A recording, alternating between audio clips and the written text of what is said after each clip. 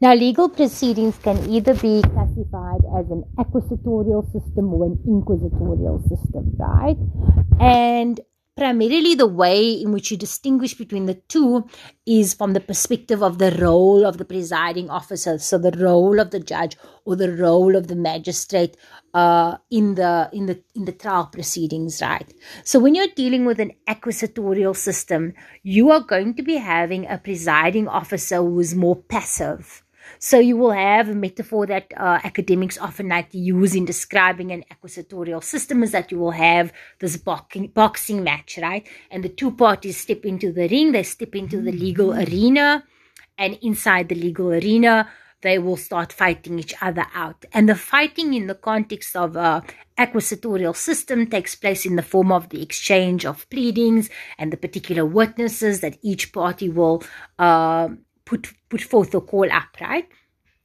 And what the judge does is far more passive, takes on more of a role of a referee, and ensures that the parties are following the proper rules of process in the process of contesting each other and fighting it out with each other from a legal perspective, right? So even though the judge is not an active participant to the legal process, right, that is unfolding in the arena, in the ring, what the judge does have is that the judge has final say as to the outcome of this particular boxing match. So at the end of the day, even though the judge is sort of a passive participant in the accusatorial system, it is the judge who will ultimately decide through the judgment who the winner of the particular game is, right? And so in South Africa, we follow an accusatorial system, and what this means is that our judges mainly adopt this passive stance, and they will usually just sort of sit back and allow the parties to present their particular evidence, to present their particular witnesses. However, we do have some minor inquisitorial elements. So you see these elements of inquisitorial characteristics infused into our legal landscape. And so you will see this, for instance, when judges are allowed to ask questions of one of the parties. So particularly in criminal matters, the judge will ask questions of the accused. You admitting that you committed the act of murder, but do you know that murder requires A, B, and C in order for there to be a successful conviction under our law? And are you agreeing that A happened and B happened and C is present? And then the particular accused would then explain to the judge yes or no, whatever the case may be. So in that instance, we see the judge taking on a bit of an inquisitorial role because he's inquiring from the party himself, and it is not the plaintiff or respondent. I'm sorry, it's not the plaintiff and it's not the applicant or the respondent or the defendant that is asking the particular witness a question, but rather it's the judge themselves. And we will also see a similar process being followed in the United Kingdom, because remember, a lot of the characteristics of South African laws in terms of processes is infused through the common law, which is to a large extent influenced by English laws, right, as a result of colonization of South Africa by the British.